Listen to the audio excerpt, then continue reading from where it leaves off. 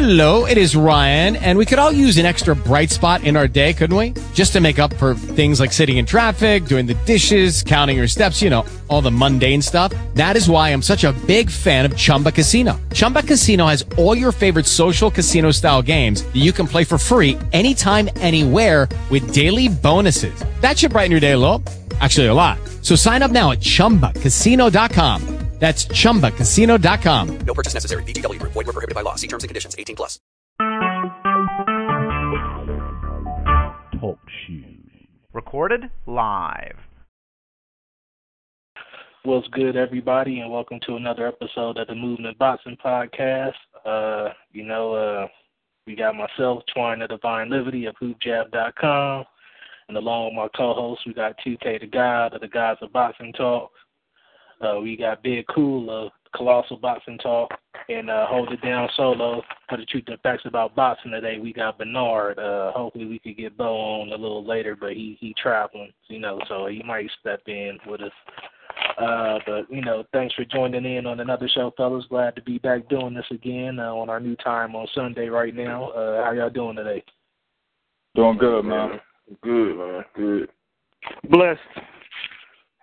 We got a lot to catch up on considering we doing this on Sunday as opposed to our typical day that we was doing. First off, we want to dedicate this show to Aaron Pryor, a.k.a. known as the Hawk. He passed away earlier this morning from complications of the heart disease. So we just want to say we want to dedicate this podcast to him, actually, and, rest in peace, champ. Yeah, rest in peace, man. Y'all ready to dive into some topics? Let's go. All right, for sure. Let's start off with our reviews from the fights from last weekend.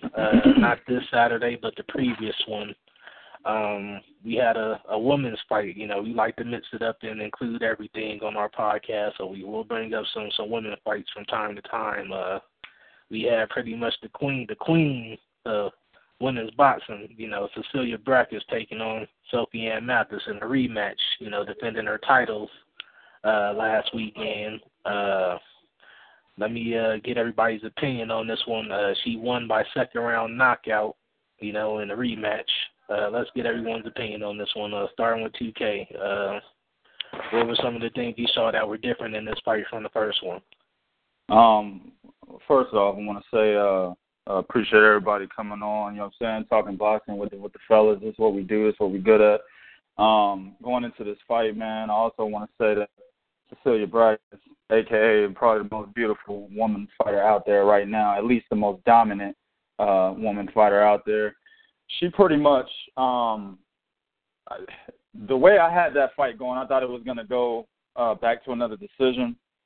And it's clear because Cecilia Brækhus' KO rate is only, 28%, which is equivalent to like a Paulie Malignaggi or Sergio Mora in men's boxing. So you don't really see those guys knocking people out in the second round. But she started off doing what she normally does. She'll use a lot of the ring. She'll plant. If you're not active, she'll plant. She'll throw a lot of combinations at you, and then she'll get back on her bicycle. I think at the later half of the first round of the fight, and Sophie Mathis started stalking her. So in that particular moment in time, that's when Cecilia Brækhus shows her technical counterpunching ability and her ability to defend. She started countering the shit out of Sophie Mathis with almost every punch that she tried to throw. Fast forward to the knockout, man.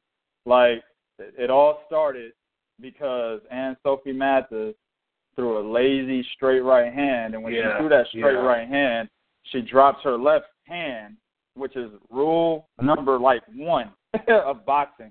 You always keep the inactive hand up when you're throwing a punch. But she dropped it, and when she dropped it, Cecilia came over the top of that with a right hook. Hurt her badly. They fell into a clinch. Okay, this is rule number 2. When you come out of a clinch, always protect yourself at all times, a la Victor Ortiz versus Floyd Mayweather. Also, this is something that me and my man Seth, the co-host of my channel, everybody knows we still actively train in boxing. This is something we always work on when we work with each other. We get a lot of inside work in. We're holding each other.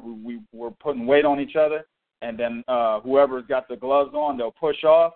They'll immediately throw a straight right hand, or they'll immediately be ready to slip a punch from the trainer.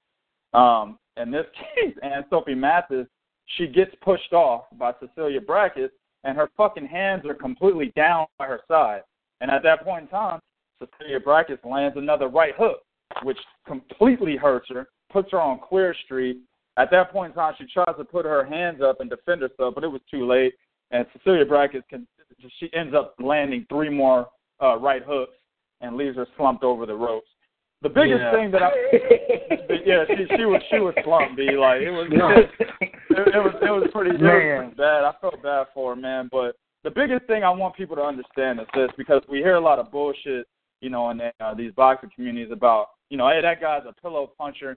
He doesn't hit hard. He couldn't knock out a fly. Well, you got a woman here that had a 28% KO rate. She's now 29-0 with 8 knockouts, something to that extent. Okay. And she slept this girl as if she was a power punching machine like Gennady Golovkin. It doesn't fucking matter how hard you hit. It's where you get hit, okay? And everybody knows I'm famous for my 3 spots. You get hit in the temple. Name them. You get hit, exactly. You get hit in the temple. You get hit in the back of the ear, or the back of the jaw below the earlobe, and then you get hit in the liver. Those 3 spots, I don't give a fuck if it's a 5-year-old child. If he hits you in the right spot, you're going down. And that's exactly what happened in this fight, man. Beautiful fight. Cecilia Brækhus remains at WBA, WBO, WBC, IBF, and the IBO. All world. Women's welterweight champion, undefeated and undisputed. Nobody's fucking with her. Oh, and also she called out Chris Cyborg. Let me just throw a cherry on top of that. She had some interesting comments after the match talking about that one. That was pretty intriguing to hear her throw out Cyborg's name. Big Cool, let me get your take on it. Did you get a chance to catch this one, and what were your thoughts on the fight? I just caught it while EJ was talking. This is my first time seeing her fight. I don't normally watch women's boxing, but she definitely is athletic and elusive and good on her feet. And like EJ said, she caught her with a right hand, and the girl didn't want no more because she turned her in. As soon as she got hit good, and it was pretty much over from there. So, it was a quick fight. Completely turned her back. Yeah. Once you turn your back, you basically saying you don't want to fight anymore. But I'm going to have to check out some more of her fight. But she definitely is a talented fighter from what I saw. And, props to her for being the best female boxer in the world. All right, Bernard, let me put a spin on this for you. Going back to the post-fight comments, we normally don't talk MMA on here. That ain't really our thing. But she did call out pretty much the reigning dominant force in MMA, Chris Cyborg Santos, at the end of the match. Is this a fight or something you would be interested in seeing as far as a cross-promotion happening between, women's boxing and MMA? Cyborg has boxed a couple of fights as well. So just putting that out there. What would you think about that fight happening? Actually, I would say I would like to see that fight on the basis of for Cecilia to get more exposure and for female boxing to get more exposure. That's a good point. That's how I see it. That's why I would like to see the fight. And I really would hope. Before that. I'm gonna say this. I would like Cyborg to probably get a couple more fights in before she fights Cecilia. Even though she has been in the ring, but because she's been training in MMA, she would basically have to retrain herself not to, I guess we'll say, use her feet and get used to a ring instead of an octagon. So basically, just give her a couple fights, and then hopefully her and Cecilia can get it in, bring exposure to Cecilia as well as female boxing, and yeah. Yeah, as long as it's a boxing match, I definitely wouldn't mind seeing that, Cyborg does a lot of hand striking, so it would definitely be interesting to see as long as it's a boxing match and nothing, weird rules or anything like that. Let me hop in real quick. My bad, EJ. I think if it's going to be one way, it got to be the other. That's just my opinion. I think that'll be fair. I'm not saying they got to do it, but if you're going to, she called her out, so, it's only right to agree to, step in the octagon, as crazy as it may seem, but taking her and putting her in the ring. I mean, that's crazy for Cyborg. No matter how much air strike she do, she's not a boxer. So, I mean, if you're going to do it like that, you might as well sign up to, face them in the octagon and don't really do it at all. That's just my opinion on those situations. Well, Cyborg has done a lot of different types of mixed martial arts. She doesn't just stick to the UFC. She's actually done boxing. She's done kickboxing. And that's actually where we've seen her lose. She lost to Erica Paez almost, 11 years ago in a kickboxing match where they didn't have a lot of the rules of the UFC. It was more of a stand-up. It was all stand-up, and when there was a lot of punching technique or boxing techniques involved in that fight, and she lost. Now, if she would have fought Erica Paez in the octagon, she probably would have knocked her ass out in the first round. But since there was more stricter rules in that fight, as there would be in a boxing match, she lost. So, I mean, if Cecilia Brækhus, she knows what she's doing by calling her into a boxing match, because for Chris Cyborg is the most, how can I say, her skill set is not the greatest when it comes to restricting her, boxing or restricting her to just win. So, I mean, I agree. If you call it out, it'd be on the right to go. We don't know what that call out was about. Yeah, it's smart on her, you know what I'm saying? Because, Cyborg is likely to take it, out of all the females, that's, fight in, UFC or MMA. So, I mean, it'll be a good fight. I'll watch it. And at least there's somebody willing to fight her, since Ronda Rousey won't do it. But that's a whole nother topic.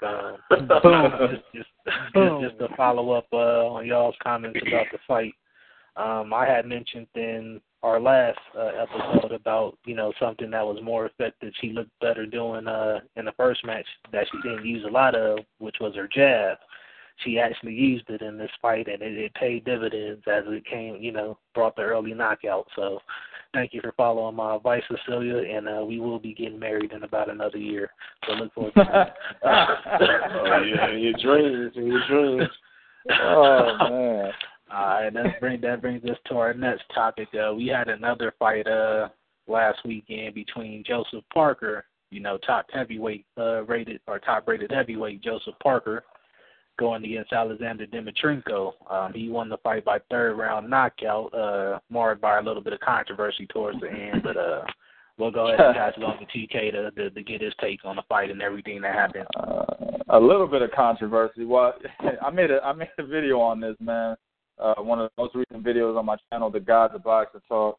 And I was a little surprised that there was not a lot of people talking about what happened. And it could be for the fact that people want to see Anthony Joshua succeed at a very fast pace so they can get him in there with that's Anthony Joshua? My bad. I mean, they want to see Joseph Parker, excuse me. I always get those names mixed up. They want to see Joseph Parker succeed at a high rate so they can see him get in the ring with Anthony Joshua as soon as possible.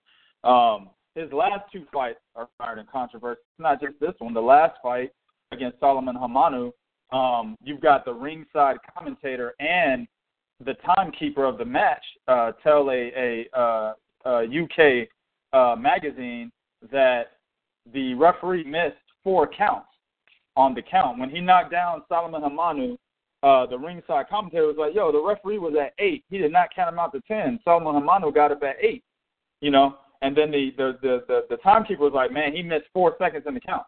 In this fight, while it was in the first round was an excellent knockdown, my man threw a jab from the outside, and then he kind of weaved his way in and landed a right hook, put Dimitrenko on his knees.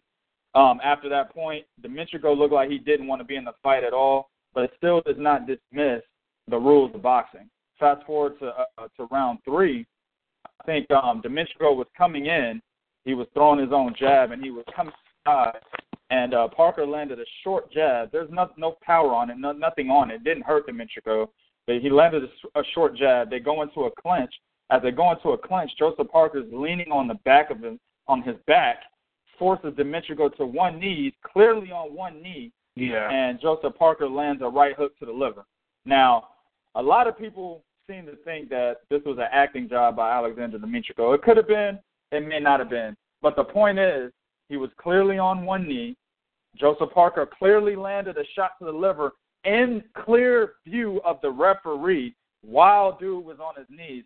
based on the rules that warrants a disqualification. If you don't disqualify him, at least give Demetrico 5 minutes to recover because it was an illegal blow. Don't count him out as if the fucking blow was 100% legal, okay? We've seen this with Roy Jones Jr. I hated the fact that Roy Jones Jr. got disqualified. I fucking hated it. But they didn't hesitate to disqualify him in the same fashion, and the punch was in the same fashion as it was in this fight. He landed 2 right hooks while Montel Griffin was down. Same thing here, okay? But nevertheless, man, it's a fight that I said that Parker would win and by knockout very easily. I've heard people say, well, if that's the case, then let's give him a rematch. There's no need to be a rematch because he'll knock him out in the first round. You know what I'm saying? It was an easy win or an easy fight, an easy game plan for Joseph Parker. I just don't like the fact that we don't hold fighters to the same standard because we may want to see them flourish in a short time span. You know what I'm saying? I don't know, man. That's just my take on it.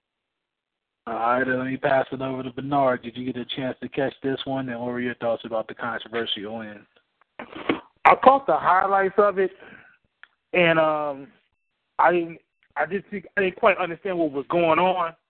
But now that 2K explained it from his end and from what he saw, and I could take his word for it because he's a good analyst on boxing. Parker should have been disqualified. If not, Demetrico, what's his name? Whatever his name is, he should have got. Demetrico should have got at least 5 minutes to recover from that shot. Bad call by the ref. If anything to make it up, I think Demetrico should get a rematch for that fight, at least. And that's just my opinion on it. On that note. All right, and let me go ahead and pass it over to Big Cool. Did you get a chance to catch this one, and what were your thoughts? Pretty much, following up on 2K's point, really, as far as what's your take on them trying to rush this Anthony Joshua situation? What's the best man on it? Look, man, don't need to be no rematch. Marlon Wright was the referee, and we know he's a shitty referee. Go back to LeBron Andrade versus Lucian Boucher won. Absolutely. So I'm not surprised. I mean, it was clearly he hit him, and I don't know how hard it seemed like it was a powerful shot from how he landed it. It wasn't. He wound up. Yeah, he hit him, and like I said, I wasn't there. I didn't take that liver shot, but I know, I done got hit in the liver. It don't feel good, so put it like that. So people saying he was acting, maybe he was, maybe he wasn't. But the rules are, if you hit a man while he's down, that's an automatic disqualification. At the least, a 5-minute recovery period. We seen Golovkin do that to Lemieux, and I done seen it plenty of times in watching boxing, and that's just like they don't give a fuck about that rule no more. So it's gonna take somebody getting killed or seriously hurt for them to actually start to enforce their rule again. But I'm not that impressed with Joseph Parker, man. I mean, he got some good skills. He has good hand speed. His power, I don't believe it's all there. That, and I believe he has stamina issues. If you see his fight with Carlos Tacos, he wore down. Maybe that was just his, maybe because it was a big first step up and a lot of pressure was on him. But let him go and fight got me fucking up like you, EJ. Anthony Joshua. I mean, because I think Anthony Joshua will wipe him out in under 3, maybe under 6. But I mean, there's no rematch needed. Joseph Parker wants the IBF title. And if he's the number one guy, let him get his shot. There's no need to, keep giving him these baby sorry-ass fights when he claims to be ready for Anthony Joshua. All right, Parker, shit, did I just mess up? Parker, you was right. Oh, man. All right, man. But Parker finds himself in a peculiar situation right now, being the number one rated by 2 different organizations with the IBF and the WBO. We mentioned this on our previous show, and there's been some talk about him fighting Andy Ruiz, and that's as opposed to Anthony Parker or Anthony Joshua. God damn, yo. Yeah. See what y'all I thought he was rated number 9 by the WBO. Nah, he's rated number 1 by the WBO and number 1 by the IBF. But I'm not sure what that Ruiz Anthony Ruiz fight brings to the table. I know Klitschko is rated number 2 by the WBO, but there's still no sure clearance on what's going to happen with the whole, Tyson being stripped or not. So no moves have been made on their end yet, and so we'll see and keep our eye out on the situation to see how Parker progresses. But I definitely, I thought Parker would stand a good chance against Joshua, but just not sure anymore, man. I'm starting to lean towards Anthony Joshua in their fight if it does happen, because Parker's pretty. Joshua's pretty overwhelming as far as his early output in fights and the strength. Parker hasn't big guy. Parker hasn't been in there with anybody that big or powerful yet. So I definitely am starting to lean towards Joshua if they do actually make that fight happen. That leads us to our next topic. We had another title fight. We had Nathan Cleverly taking on Jürgen Bremer in Germany. Boo. In his own backyard. Yeah, it came to a very sour ending, as you could tell from 2K's. Can we just go to the next fight? Man. In the words of Bo, next. Let's go to the next fight. But with Nathan Cleverly won by TKO due to Bremer having to pull out due to a dislocated elbow injury. And I believe the 6th or 7th round. I want to say at the end of the 6th round. End of the 6th. End of the 6th. And with the victory, Cleverly claims another world title. Of course, it being a regular version of the title that Kovalev holds, the super in the division. Let me go ahead and run it with 2K again. Your thoughts on the fight and everything that went on? It was pretty weird fight to me. Yeah, it was getting ready to be a robbery in my opinion, man. Nathan Cleverly did exactly what the last guy to beat Jürgen Bremer did, Hugo Hernan Guerrero, who was ironically the WBA title holder at that time, at one point in time at 175. He did exactly what he did to beat him, and that's bring the fight to him. Pretty much don't allow him the mid-range distance he needs to get off his combinations. Jürgen Bremer has a devastating straight left hand, or I think it's a straight right. I can't fucking remember. I don't like the difference. All I know, straight left. That's what I thought. Okay, he has a devastating straight left hand. That's what he's been knocking cats out with for a lot of his career.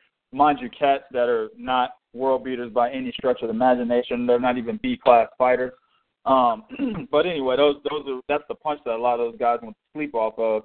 So if you don't allow him full extension on his left hand, on his straight left hand, the mid-range distance he needs, you crowd him with punches, and you stay in his space. He doesn't have good enough footwork to move laterally out of the way. Okay, he tries to do it, but he finds himself off balance. He only moves forward and back, and then when he's not moving, he's just standing there playing it, just throwing combinations, man. So, and that's exactly what Nathan Cleverly did. He stayed in front of him. He kept swarming him with punches, kept throwing combinations at him. He was on route to throw, I think, 12 or 1,500 punches by the end of this fight if it would have kept going on to 12.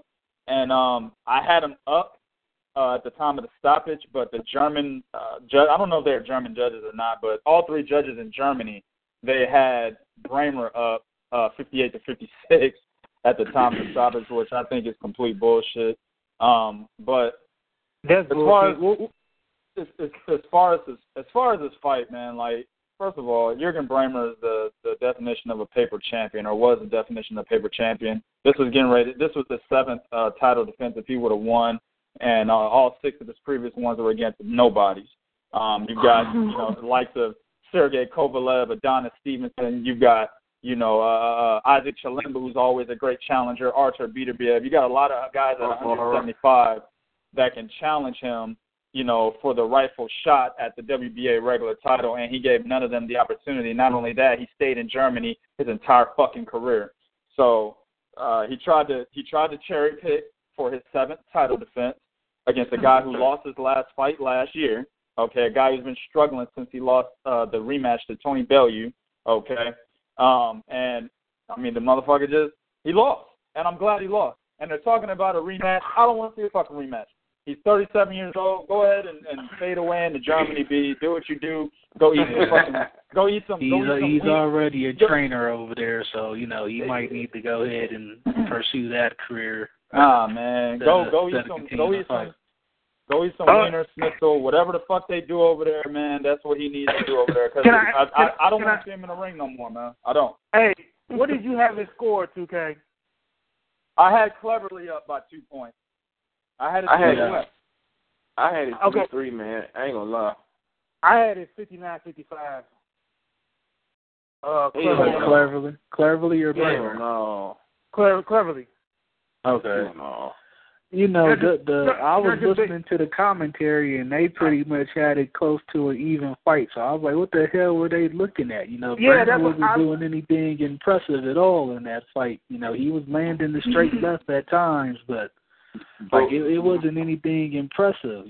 Cleverly was quicker to the punch and putting his, just throwing out, outworking him. It may have been pity pat shots, but he was outworking Bramer. But you was setting up a big shot. No, what you was setting up a big shot. Pity pat shots, he was setting up a big shot. So he to me. Go ahead, but no, my bad.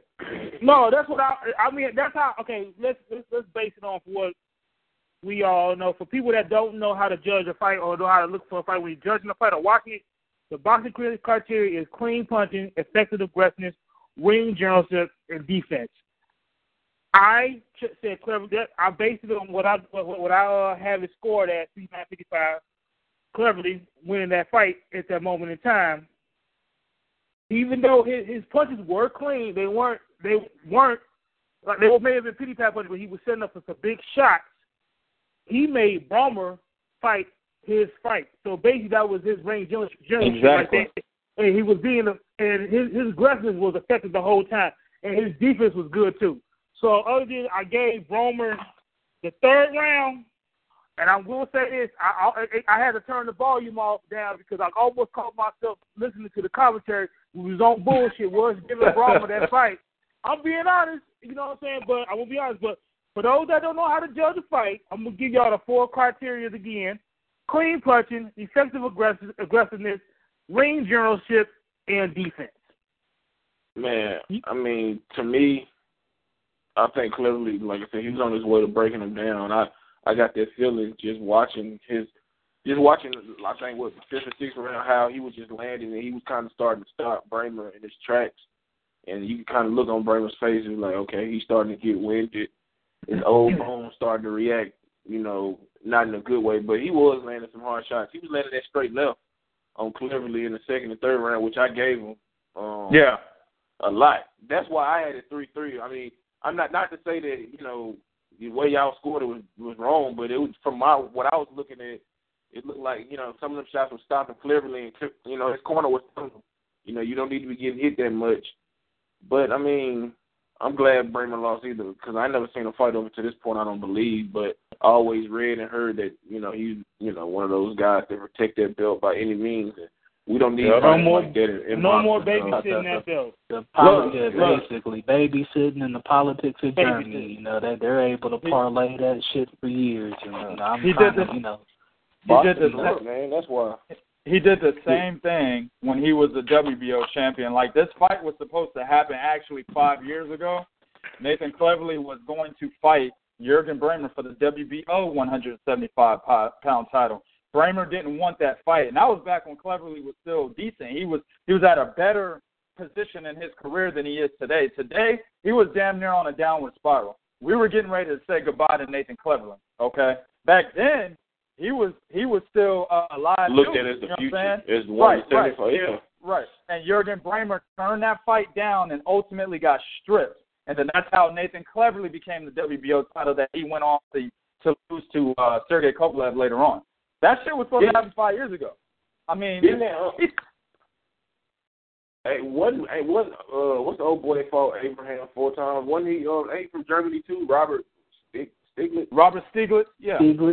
Yeah, that's the Germany shit because he held on that title. He fought, and he wouldn't have fought nobody if he fought Abraham that many times. He would have never fought nobody. That's that German shit way of fighting right there. So with that said, we want to say good riddance to Jurgen Bremer and his babysitting ways. Rock the bye, baby. But this puts Cleverly back in position to face the winner of Ward versus Kovalev, and That's what it money grab. Or, you know, he's in position for a money grab, so I ain't even mad at the boy. Take them ass whooping. Yeah, he got an ass whooping coming, so that's all it is. That's all it's gonna be. But congratulations to Nathan Cleverly on winning his second world title, even though it's a regular belt. But yeah. He's gonna show up in Vegas calling them niggas out. That's gonna be short lived right there, buddy. Once that consolidation hits, so you better try and milk at least an interim fight between then to get you some money, because once it comes to consolidation from the WBA, you're a goner, buddy. He don't want Sergey anymore, man. That was a beat of the worst. Yeah, that's really the end of his career right there. He don't need to take any more of those kind of knockouts. With that said, that takes us to our next topic. We had a very exciting rematch announced last week. Jezreel Corrales will be taking on Takashi Uchiyama in a rematch of their fight in which he won the belt at super featherweight. It looks like it's going to be happening on New Year's Eve as well over in Japan. Let me get your take on this one, Big Cool. I'll start off with you. What's your thoughts on this rematch? Man, you put me on the spot, man. I'm familiar with I can't pronounce the name. Not Corrales. Yeah, I'm familiar with him. But I'm not familiar with Corrales. But I mean, if there's a rematch, I mean, it was a rematch for a reason. So I'm guessing it's going to be another exciting fight, and it's in Japan. So obviously he's the favorite off top, just because he's going to be fighting in his backyard. But I'm gonna have to check out Corrales. But I look forward to watching the first fight and then seeing the rematch. You said the day before New Year's? Yeah, it's actually on New Year's Eve, yeah. Okay, so I'm going to have to check that out. Yeah, looking like, Corrales was actually going to play to face Lomachenko, for a unification belt. And I guess when that fell through, this was the next step for him.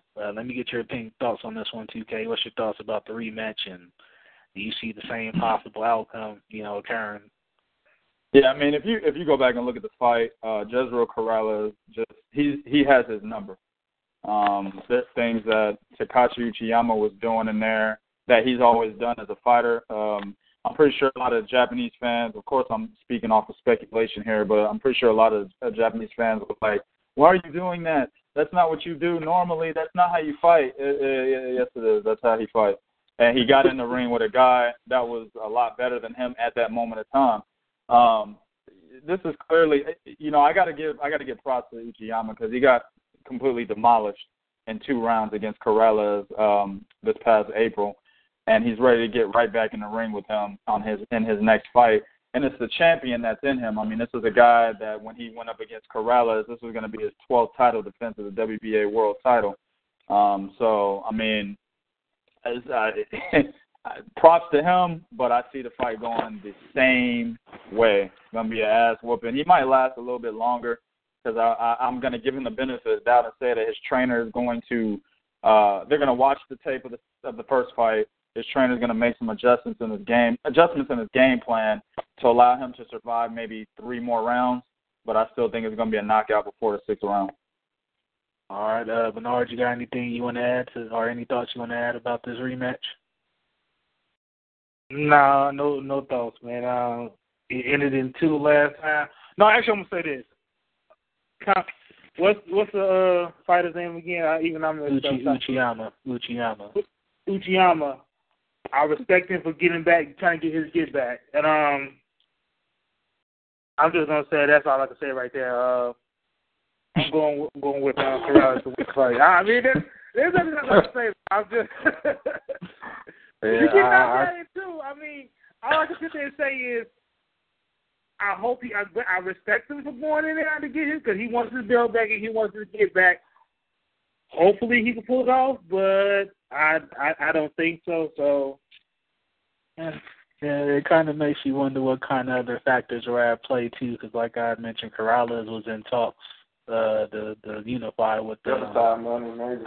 you know, he was in talks to unify with Lomachenko, and you know it fell through. So I'm just wondering if it was anything money wise that was more stimulating to him to take this rematch or what, or if this him starting to babysit.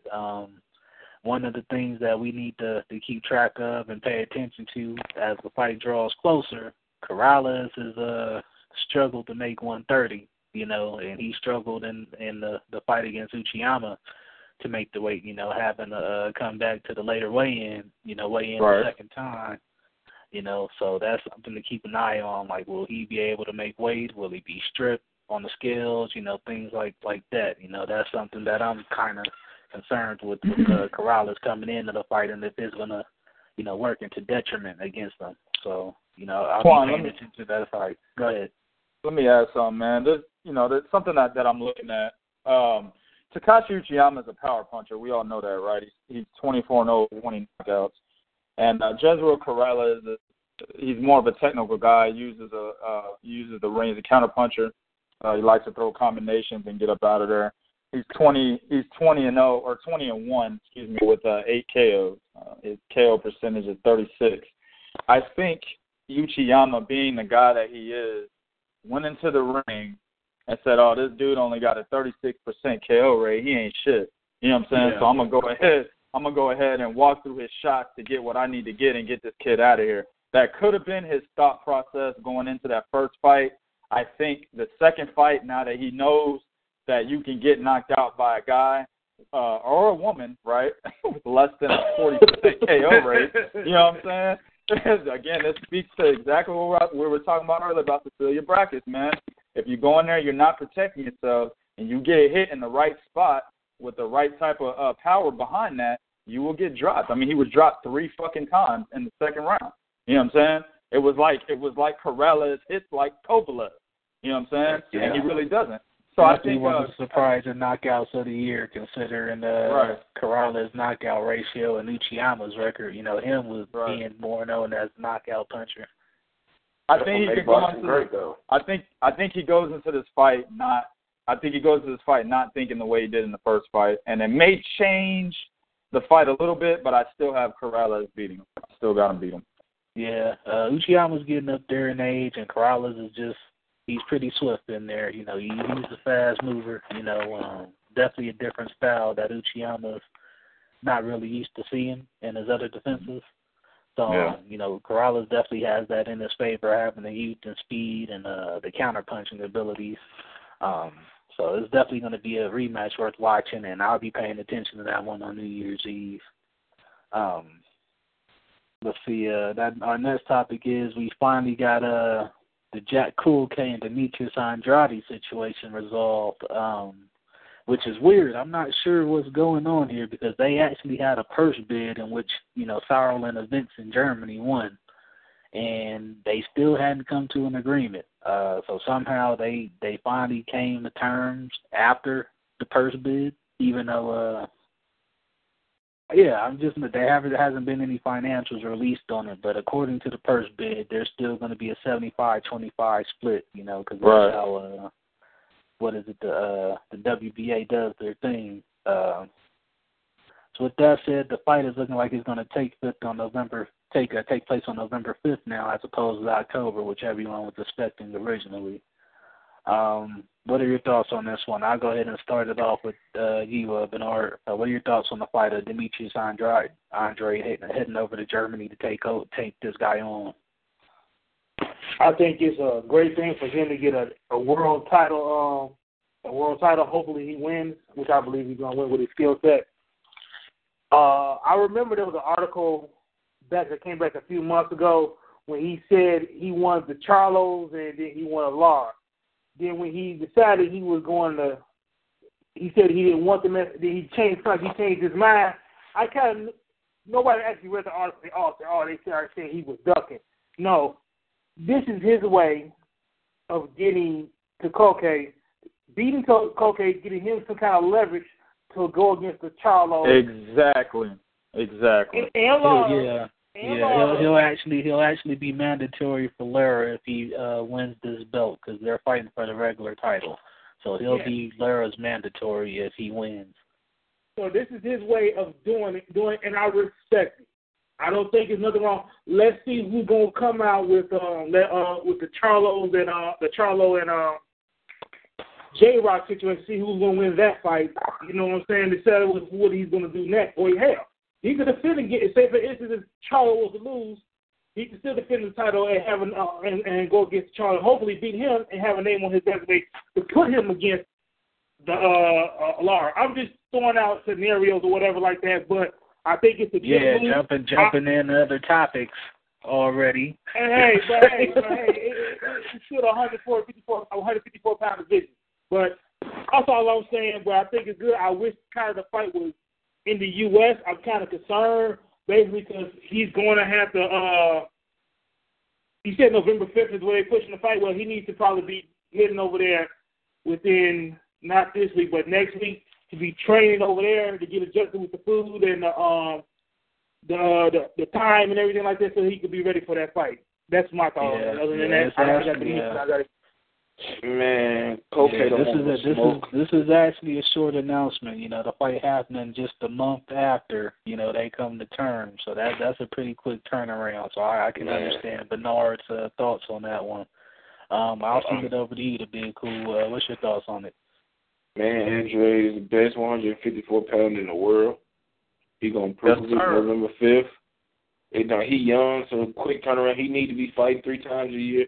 He should have been fought this fight. I understand business-wise, things take time, but, I'm not worried about that. If he performs like he's supposed to and like we know he can, like he did against Willie Nelson, he should smoke this guy, whether it's a decision or a knockout. We all know he possesses power, speed, athletic ability. He can't be clumsy in the ring sometimes, those big-ass feet. But, he's the best 154-pounder in the world. I expect him to knock this dude out easy. 6 rounds or less. You know what I'm saying? That's if he feel like it. Let me put a spin on this one and ask QK this one. Being that Germany is what it is, do you feel like Andre has to get the knockout over there to get the win against this guy? Yeah, look here, man. Andre's skill set is so superior. This motherfucker don't need a knockout, bro. It'll be a clear-cut ass beating right in front of all them Germans. You know what I'm saying? Preach. So, he could fuck with this dude for like at least 4 to 12 rounds and still get a clear-cut unanimous decision. You know what I'm saying? Nah, man. I think he will get the knockout, though. I think he will, and it's just because the way Andre is fighting, the way that he's been talking in a lot of interviews, the message that he's trying to send boxing fans is that, hey, I'm the best motherfucker out here, so I'm about to get all these cats out of here. That's what he did. That's what he said right before he went in there with Willie Nelson. Now, a lot of you cats out there was like, yo, Willie Nelson's a threat. Yo, he can do something, B. Yo, that motherfucker, you see what he did to Tony Harrison? And then after the fight, it was... Right, and then after the fight, it was Willie Nelson, though. Look who it was. You know what I'm saying? Y'all know how the tide changes, B. Right. Y'all know how the tide changes, B. You know what I'm saying? So before the fight, he was like, I'm going to knock this motherfucker out. He did exactly that after he thoroughly outclassed him. Before this fight against Koke, he's saying the same shit. I'm going to knock this motherfucker out, then I'm going for Erislandy Lara. That's exactly what's about to happen. Now, whether he gets the Lara fight, I'm not sure because those guys have been in negotiations 2 times prior to this, and negotiations have fallen out. So this right here, in response to what Bernard was saying earlier, that article that was written, and motherfuckers was like, he's ducking. As soon as that article was written, I said exactly what Bernard said that he agrees with on this podcast. I said, he is doing this to get more fucking leverage. And I said exactly what I just said right now. I said they were in negotiations 2 times prior. Once in 2014, which they fell out, and it led to the matchup between Jermell and Andre, which didn't happen either. And then again in 2015, in March of 2015, where they were both calling each other out in public, and it fell out again. I said they've been in negotiations twice, so we don't know what happened in those negotiations, which led to the fallout. All we know is Andre feels, hey, if I'm going to really fight this motherfucker and get my get back from the amateur, then I'm going to need more leverage. And that's exactly what he's doing, and that's exactly what he's going to get come November. Easy work. As I mentioned previously during Bernard's comment, this would make him mandatory in a consolidation match against Arislan Delaria if he is victorious against Cool K. And just some interesting thoughts on this one. This is actually another amateur rematch. They fought in the amateurs, Andre and Cool K. So it was pretty cool to see that. And who won? Andre, of course, you know. All right. This is one of those things where the fight being on November 5th, this is the same date as Pacquiao versus Vargas, so it's not going to be televised in the U.S. Right. I'm not sure what kind of coverage you're going to see at all, if any. It may be on Sky Sports or something like that, not sure. So, unfortunately, we don't get to see one of the best and brightest fighters out of the States, you know, showcases. So, because he's definitely, like, for those of you that haven't seen him, like, this dude is for real. You know what I'm saying? And we're going to get him on the show, too. We're going to get him on the show. Hell yeah. It don't matter. I don't got to see the fight as long as he wins, man. As long as he wins. Definitely. And I guess that'll swing us to another topic since Bernard threw it out there ahead of time. Thank you. You want me to introduce the topic too as well? J-Rock versus Charlo. Yeah, it looks like Jamal Charlo and J-Rock Williams have finally come to an agreement. Stephen Bradman Edwards, of course, we had him on the show, one of our first weeks on, actually. He confirmed this in an interview recently that everything's set to go. They're waiting on the date and venue, but from what I've been told, it's looking like December 19th. I don't even know how I want to swing this to start off. I guess I'll go ahead and go with Big Cool on this one. What's your thoughts on this finally actually being done, man? And what are your thoughts of this just finally being done, them finally coming to an agreement after all the rigmarole that's gone through with the talks and the delays as far as with Charlo's eye surgery previously? What you just said twice, finally it's made. Now hopefully they give Jamal some damn goggles so he don't fuck up his eyes. All that other shit that, it could pop up. I mean, and I like Jamal, but I mean, I don't got time for no damn eye injuries or whatever it is, get popping up and shit when it comes a week before the fight, talking about he got cut and shit like this. I mean, the fight is what we need. Fresh matchups, no rerun matchups, none of these retread fights or fights nobody want to see. This is a genuine 50-50 fight that, has people split down the middle. We got Jamal who can punch, a tremendous puncher. He can box. You got J-Rock who is not as big a puncher as Jamal, but he may be physically stronger. He can box as well. He can apply the pressure. I mean, and both of these guys really need to prove themselves. A lot of people are high on J-Rock, rightfully so, but let's be honest here. He hasn't fought anybody that, that can make us say he will be that guy for sure. We just going off of, a feeling and what we've seen so far, but the eye test. The eye test. Yeah. It's gonna be put up for shut up for both guys because Jamal struggled with Trout. Yes, sir. A lot of people would, I thought Trout was gonna win. I picked him, but it was a fight that could have, went either way. But for J-Rock, he really is gonna have to, show out in this fight because if he loses this fight and it's by a clear, decision or knockout, that's just bad for him. I'm not saying he can't bounce back, but there's a lot of people that kind of are skeptical that I talk to anyway about, the hype around him. I believe in him. I hope that he does well. I don't have a dog in the fight, but I just want to see a great fight and see both guys come out healthy and maybe give us a rematch because I think it's going to be an explosive fight. All right, I'll go ahead and pass it over to 2K. Your thoughts, bro? What's going on here? Man, if I was a bookie, you know what I'm saying, you wouldn't make no money off this fight, B. I have both these motherfuckers minus like 110. I'd have one at minus 120, one at minus 110, and I would probably have Jamal Charlo edged over J-Rock, and it's just simply because of the experience that he has gotten in that ring.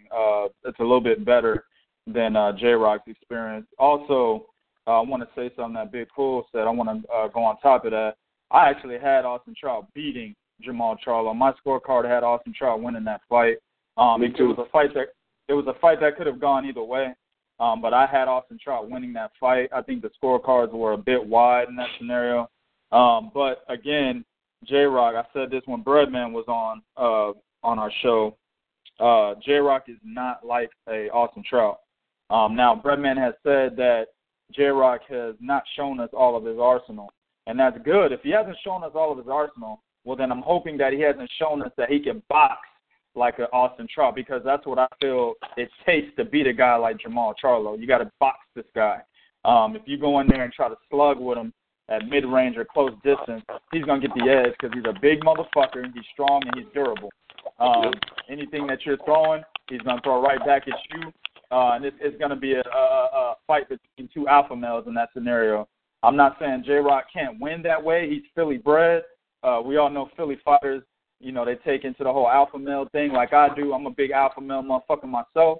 You know what I'm saying? But at the same time, you got to know when to pick your battles, and you got to know when to be smart. And in this scenario, I would rather like to see J-Rock be smart than go with his heart and his you know, his brain, how he really feels about the other guy against the ring, across the ring. I remember Breadman said one more thing, and I let Bernard take it. I remember Breadman said one thing. He said, you know, I've had to stop J-Rock from really beating the hell out of a guy because he was really mad at him. You know what I'm saying? He was really upset, and he went in there and, you know, he knocked him out there. I can't remember the guy. I think he was a Hispanic guy, but he knocked him out like in 2 rounds. He was like, when I watched that, I was like, oh, my God. You know what I'm saying? That type of shit I don't want to see against Jamal, because Jamal is not Jamal is not a C-level fighter, okay? Mm-mm. He's actually a smart guy. He's got skills that are at par or better than J-Rock. I don't want to see him lose his edge in there. He's got to be smart. But I would definitely be fucking tuned into this fight, man. I can't wait. One of the better fights this year.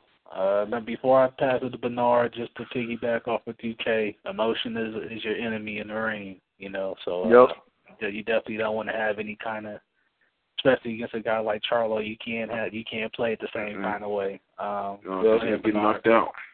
The guy that brought up the topic early, Bernard. Thank you.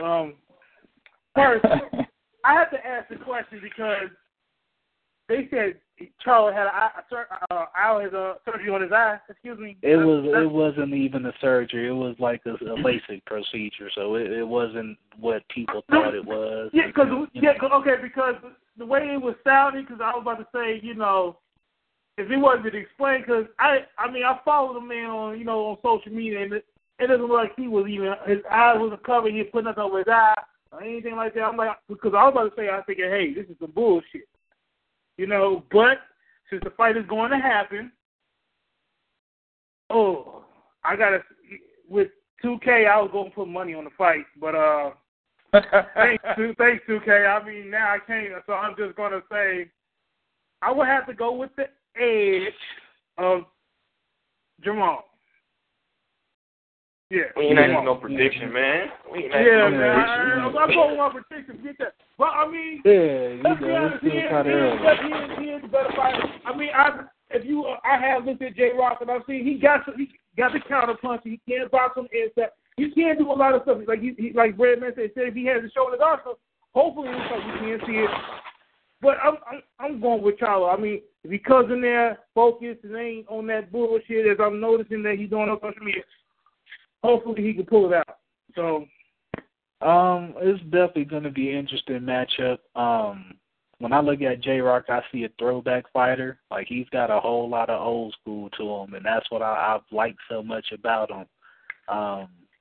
We haven't necessarily seen him box from the outside as much. He's done a lot of closing distance and, you know, punishing most of his opponents on the inside.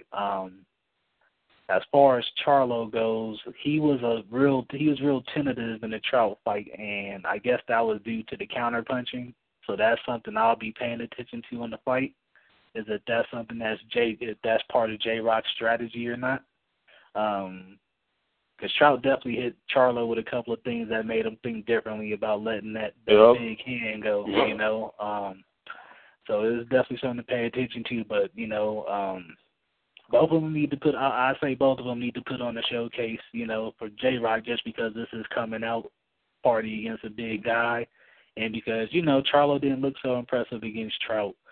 And, like I mentioned in our interview with Breadman, when I spoke to him in Vegas, interviewed him, he said this fight was going to pretty much drag out like this because he didn't look impressive. So he pretty much predicted it. But, we got some good fights to end out the year. And for all of you guys that don't know or that try to debate me about this shit, 154 is the deepest, most talented division in boxing right now. There's nothing to dispute about it. The best fights that can happen from 154, these guys are going to move up to 160 and have possible rematches.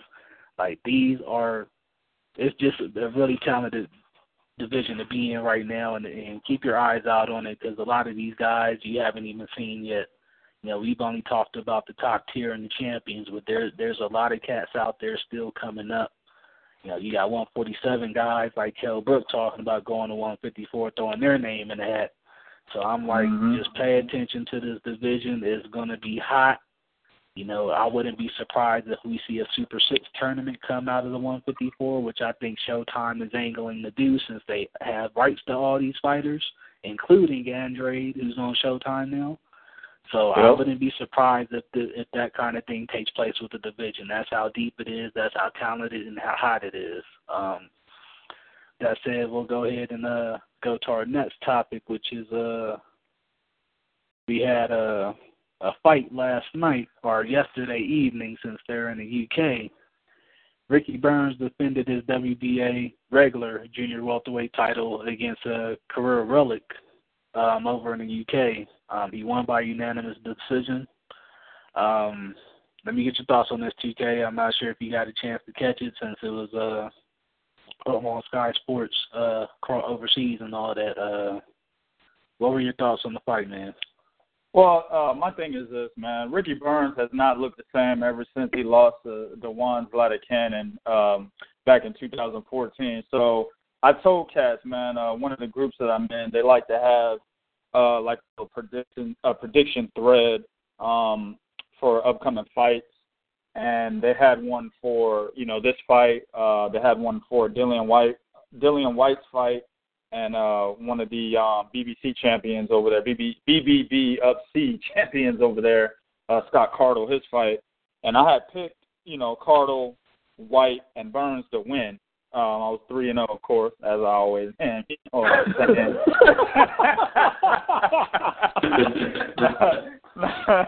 Nah, but I had said, with the side statement, I said, don't be surprised if Krillo Relic goes in there and actually beats Ricky Burns. I have Burns winning the fight, but there's a possibility that this guy can lose this fight. And somebody responded, they're like, well, I don't think so. I understand where you're coming from. Krillo Relic has, 21-0 with 19 knockouts. He's a big puncher, but he hasn't fought anybody. I'm like, that's true. But if you go back and look at Ricky Burns, he's been on the down slope as far as not progression, but, progression and performance since losing to Dewan Zlaticanin. I really think Terrence Crawford took a lot out of him, for one, because at that point in time, he was dominant.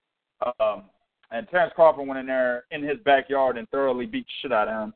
And then he went into the fight with Zlaticanin right after that and lost again. It was a split decision, but he lost. And then shortly after that, 2 fights later, he loses to Omar Figueroa Jr. as well. That was a controversial one. He probably won that fight. I thought he beat Figueroa. But I agree. And that fight, again, was in Texas. Texas, as some of you don't know, Texas does not have Texas does not have a boxing commission, so they can do whatever the fuck they want here. You know what I'm saying? So, that fight was clearly a win for Ricky Burns, but it's still another L on his record. and I feel like it slowed down his performance. That's why I didn't mention that one. I was talking about the Zlatan Cannon fight more than any other ones. But so coming into this fight, man, I was not surprised to see him being bothered. I was not surprised to see him being touched too much as he was in that fight. The judges' scorecards were 118, 110, 116, 112 times 2. I thought both of those. I thought 116, 112 was okay. 118, that was reasonable. That was actually a reasonable card right there. But the 118, 110, I was like, what the fuck were y'all watching? Yeah, you know what I'm saying? Exactly. Clearly ridiculous. You could have gave a 115, 113. I mean, it was that close. But he's supposed to fight Adrian Broner. This is the fight that was supposed to happen at 135 that I was waiting on back in 2012. So if it happens now, I will watch Adrian Broner get a nice knockout of Ricky Burns. Pretty much. All right. Let me go ahead and pass this one over to Big Cool. Did you get a chance to catch this one? And what were your thoughts on Ricky Burns' performance overall? I didn't catch all of the fight. I caught some of it. And what I seen was that I gave Krulik the first 2 rounds.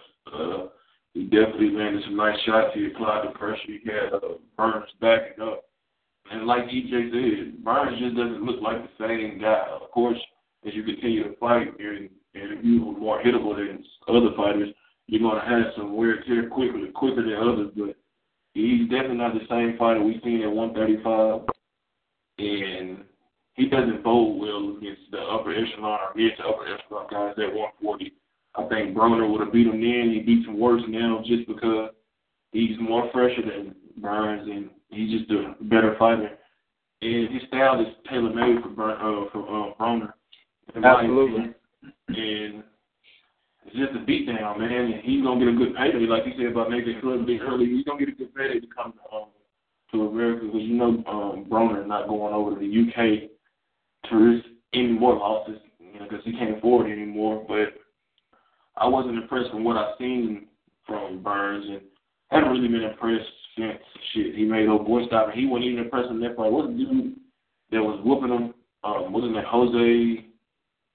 Yeah, I know what I'm talking about. Dude quit in the 8th round for whatever reason.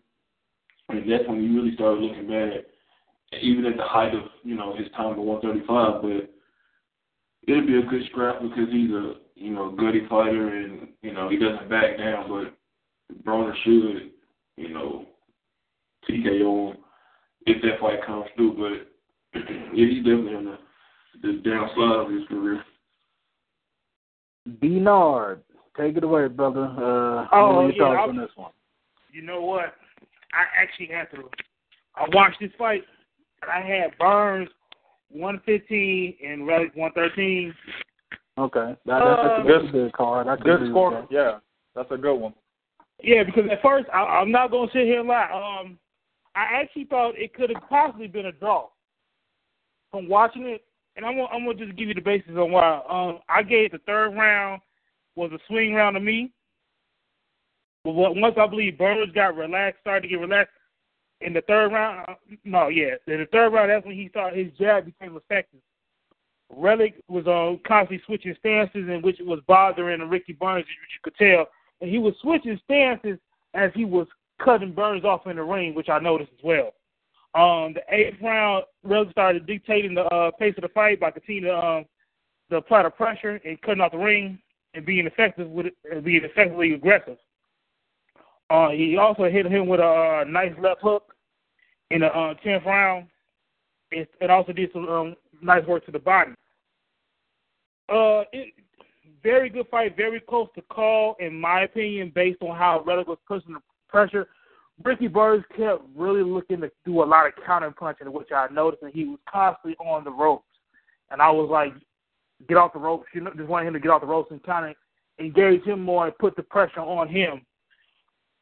So with that being said, I could see Burns won the fight. I could see Broner knocking Burns out when they do get a chance. And that's it, man. Good fight. Kind of hard to go by, but worst case scenario, I would have said it was a draw, but 115, 113 was my score. All right. With that said, like everyone's been saying, the Broner-Burns fight is in play. With this win, it's even more. more likely to happen now. Eddie Hearns actually went on record saying that the fight is virtually done and it will happen in the U.S. So I'm looking forward to that with Broner making his return to the ring. One thing I can say that this actually is a better fight on paper than we can realize. You know, I looked at Ricky Burns' last fight and he used a lot of the ring. And to me, I think that's something that Broner, you know, struggles with. He's kind of stationary. If you look at him, you know, his wide stance. So it is definitely going to be interesting to see how it plays out. I definitely think he can knock out Burns. You know, Broner has some real pop for a 140 dude. But just to see how he deals with Ricky Burns' movement more than anything and see if he plays the stalker role. You know, Broner has this habit of not letting his hands go either. You know, he makes fights more difficult than they need to be for him. Like, he has all the talent in the world, but he just he hasn't put it together since DeMarco, you know, pretty much in my opinion. He hasn't put it together since that fight. To me, that was his showcase fight back when he was at 135, and we haven't seen him have another performance like that since, you know. Because he moved up in weight. Should have never did that. Yeah, so I definitely would like to see an athletic Broner in there against Burns that uses his feet, kind of like he did against John Molina where he was boxing. You know, that's the Broner we need to see in this fight, you know, one that's moving and not caught up in his wide base. You know, that shit's not, there's nothing good for him. You know, it takes a lot away from him. So, you know, we'll be looking forward to that one actually being announced in, I guess, for December, the way it's looking right now. Mm-hmm. All right, we had another fight happen last night.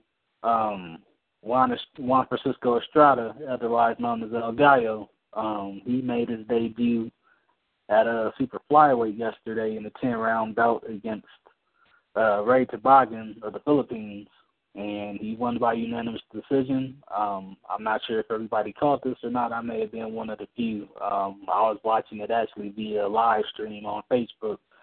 Right. The homies, shout out to Antonio and Ciso for plugging us with that, even though it cut out a couple times. I ended up having to watch the end of the fight earlier this morning after it was posted again on Facebook. I'll pass it over to TK first. What were your thoughts on this fight and what were his debut period at Super Flyweight? Well, I was intrigued, first of all, because I thought this was going to be his debut at 115. Trying to go after Roman Gonzalez, but this was actually a bantamweight fight. It was at 116 pounds. So maybe he's trying to go after Rashid Warren, and I don't know, but if that's where he's at, then that's where he's at. But I thought it went the way that it should have gone. I mean, this is similar to what Donnie Nietes did when he went up to 112 and fought Edgar Sosa. It was going to be against a guy. I think he almost got the same fucking record, too, because I know, Tabugan, Raymond Tabugan, he had 5 losses. I think Edgar Sosa had the same amount of losses. It was a tune-up fight. It was a fight where it's like, okay, I'm moving up. Give me this motherfucker over here so I can beat the shit out of him and look good, and then I can get the type of fights that I want. And that's exactly what both these guys did, Nietes and Estrada. To me, he didn't look any different. He won every single round on all 3 judges' scorecards. He won every single round on my scorecard as well. I mean, he was classic Juan Francisco Estrada. I think one thing I do think is I think 116 is not the weight for him. I don't want to see him in there against the likes of Juan Carlos Tellano. That dude might fuck him up pretty bad. Okay, I got that wrong. So this was actually this was a junior bantam fight. It wasn't 115. No, and you're not wrong. And the reason why you're not wrong is because he's been saying that he's going up to 115. Okay, because he was supposed to go after Roman Gonzalez in a rematch, but this fight was actually at bantamweight within the 118-pound limit. Yeah. Okay. So that's what I'm saying. If he's gonna stay there, I don't like that weight for him. I think Rashid Warren beats the hell out of him. Juan Carlos Tellano beats him. Jamie McDonald may beat him. I think, and my boy Anselmo Moreno, you know what I'm saying? He might come back and beat him. You got Shinsuke Yamanaka, who just knocked him out. He may beat him. So I like him better at 115. Maybe that's where he might go back down to and make a debut there. I don't know. But if it's at 116 or at least in the 118 weight limit, which is bantamweight, I don't like him there, man. Not at all. But he did look good in this fight. You got to keep in mind that he's been on a year layoff, so they might have, you know what I'm saying, might not have wanted done a weight cut or nothing like that. So that could be something to factor in with this being his first fight in a year. So yeah, another way to look at it. Bernard, Big Cool, did you get a chance to catch this one? I watched the fight. I didn't say it was a full sweep. I gave Supergon the second round, so it was like 99 to 91. Estrada.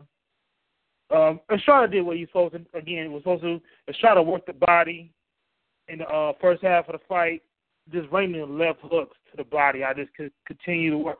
Then after in the first half, in the second round, he just started tagging him. You could tell Supergon was tired. He tried to come in a little spurts, but it wasn't doing anything.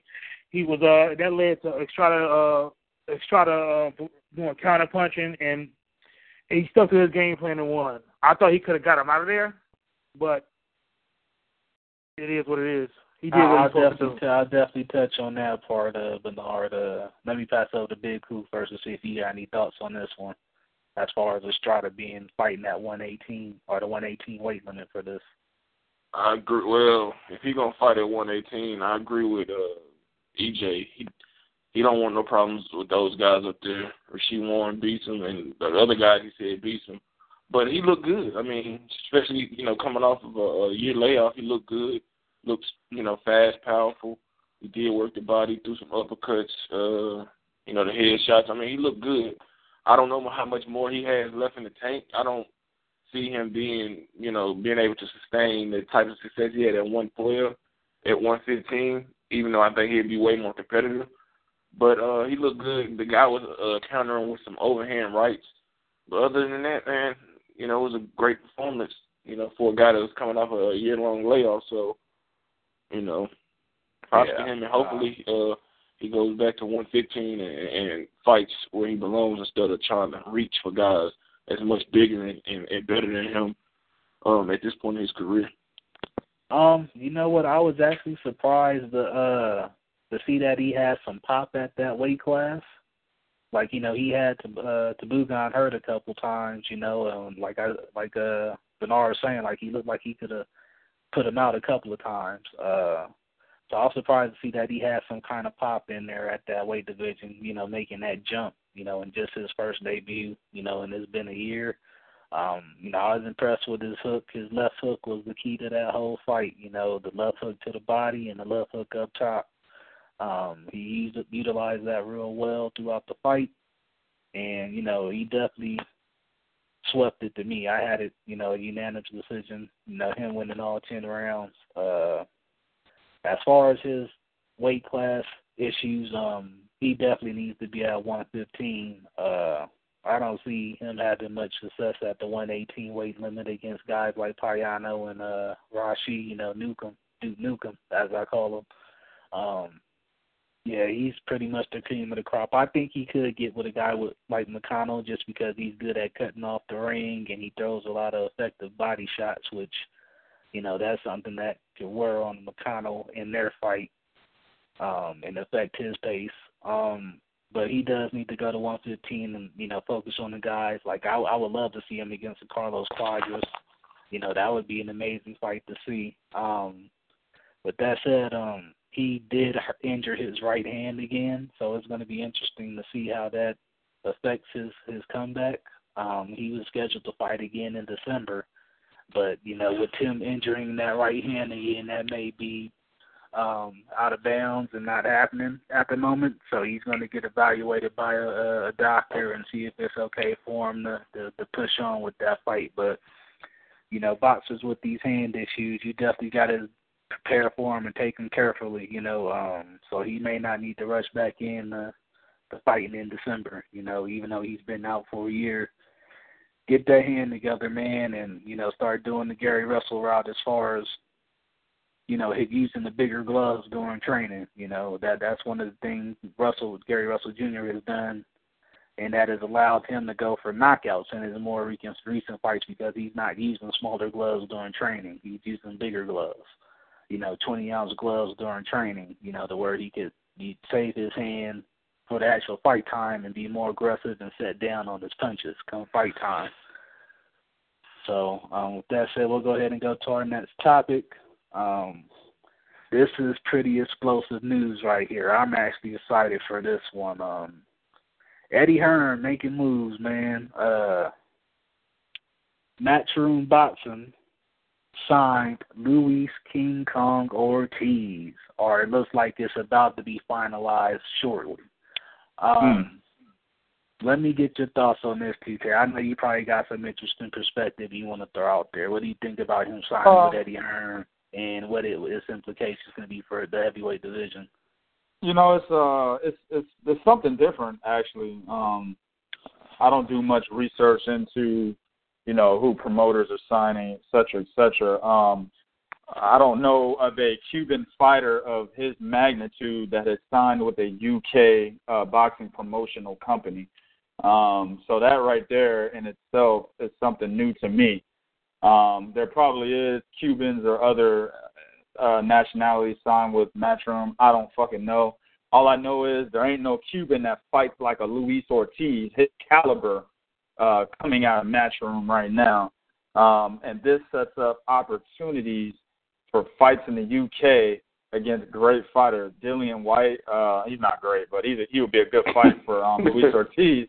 Yeah, let me back that shit up. Back that shit up a little bit, But that's a good fight for Luis Ortiz. And of course, the big one, we got Anthony Joshua. That's a fight that I don't think anybody would be like, what the fuck did they make this fight with?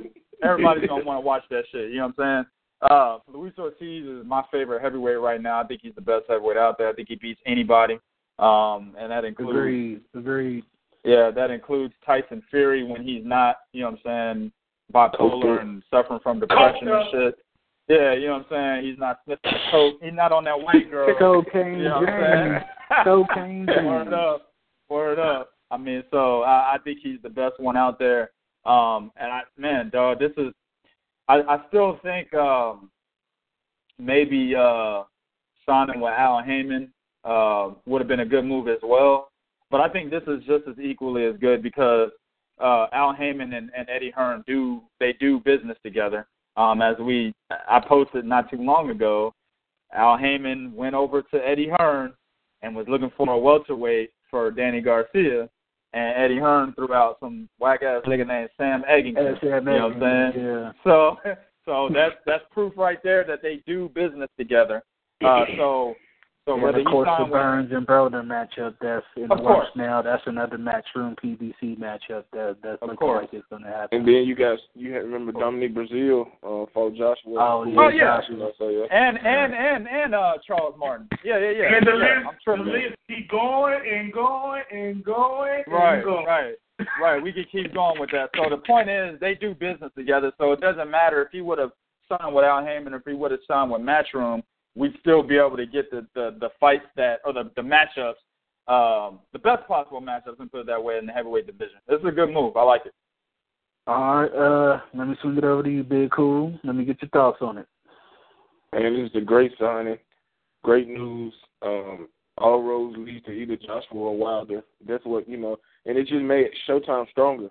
It really did, and it just weakened HBO, who now, they had the champion, Fury, but Fury, like you said, he can't stay off of whatever he's on. And he's got mental health issues, so that leaves them in limbo in terms of the heavyweight division. And Showtime just one up them.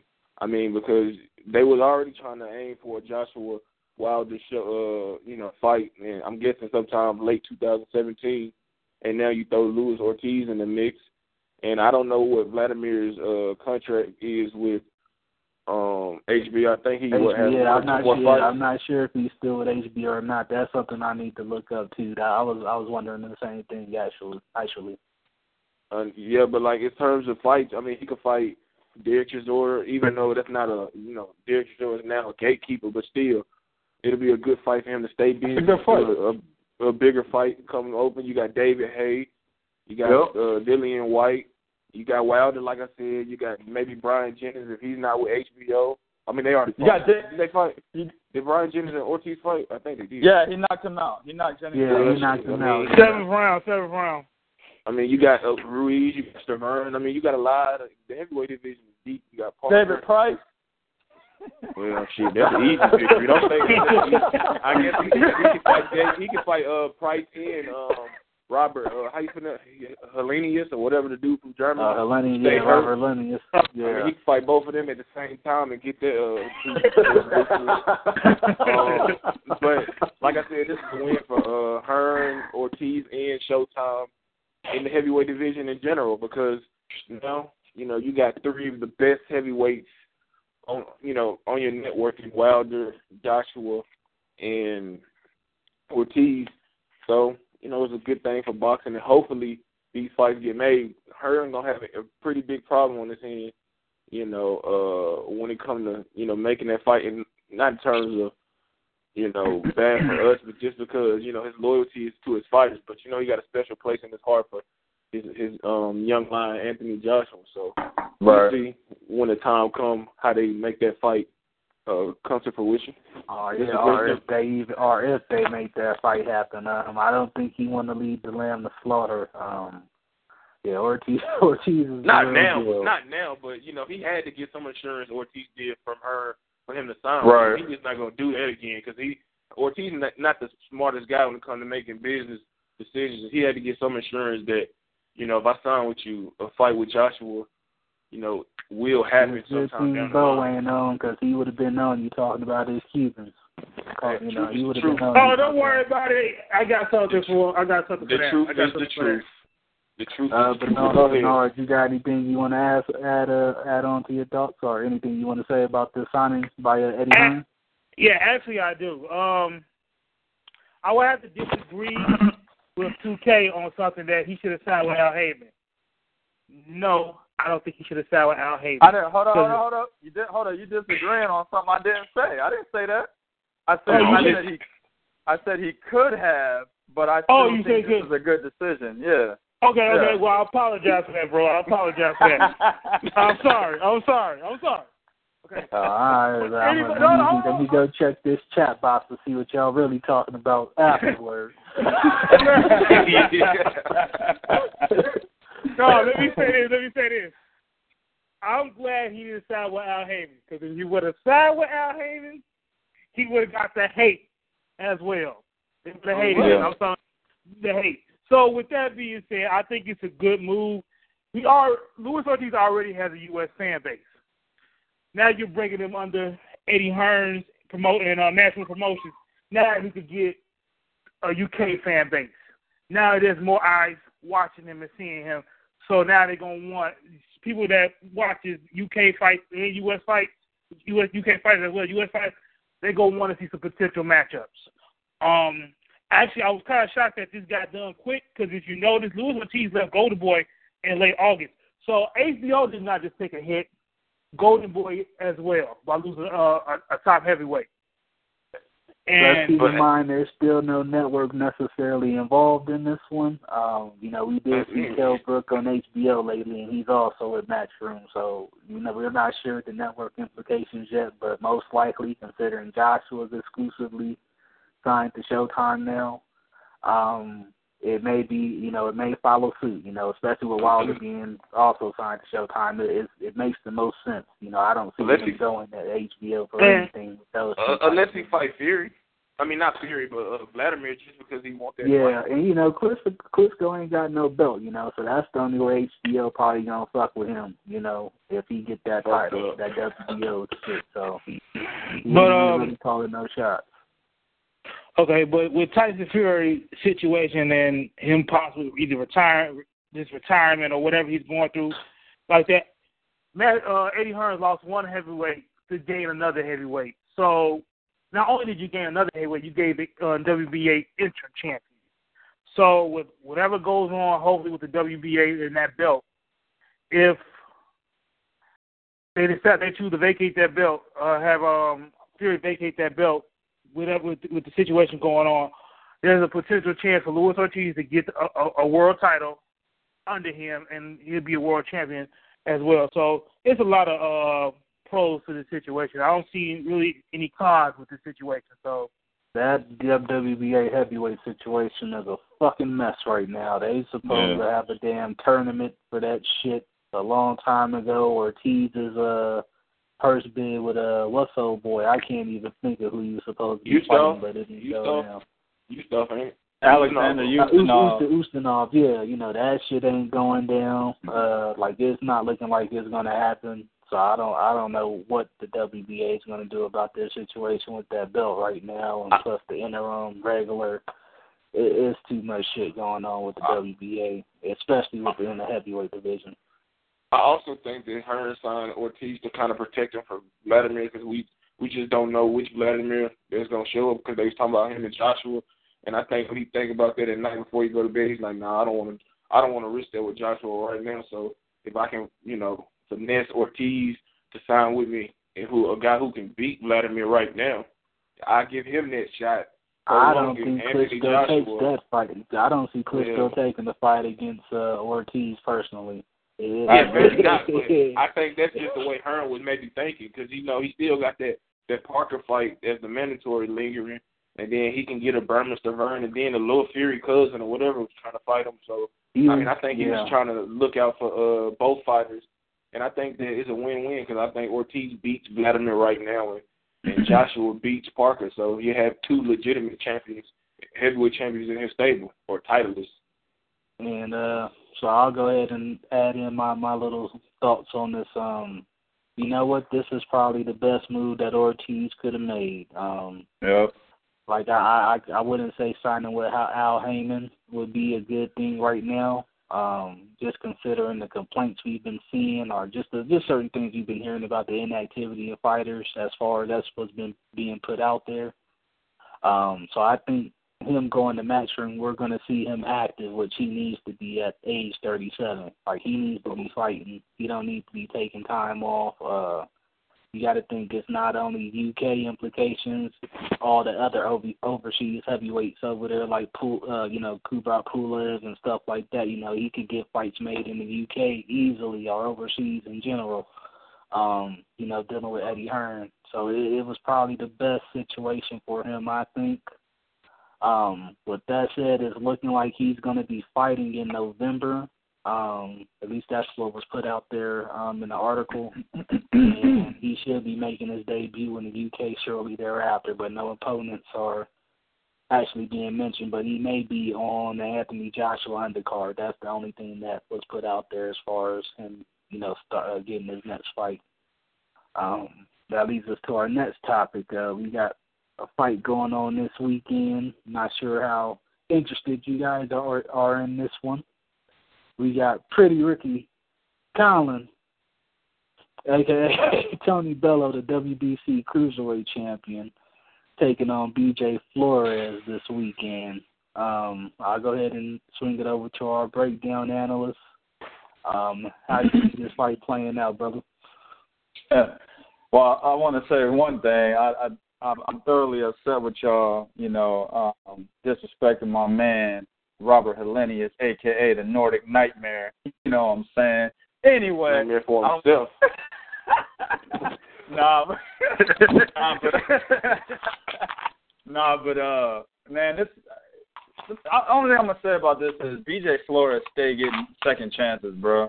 I mean, this is a guy that, he loses interim title fights. He loses international title fights or IBO title fights.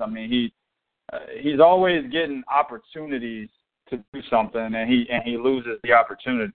I think at one point I thought he was a good fighter. I thought BJ Flores was going to be that next dude.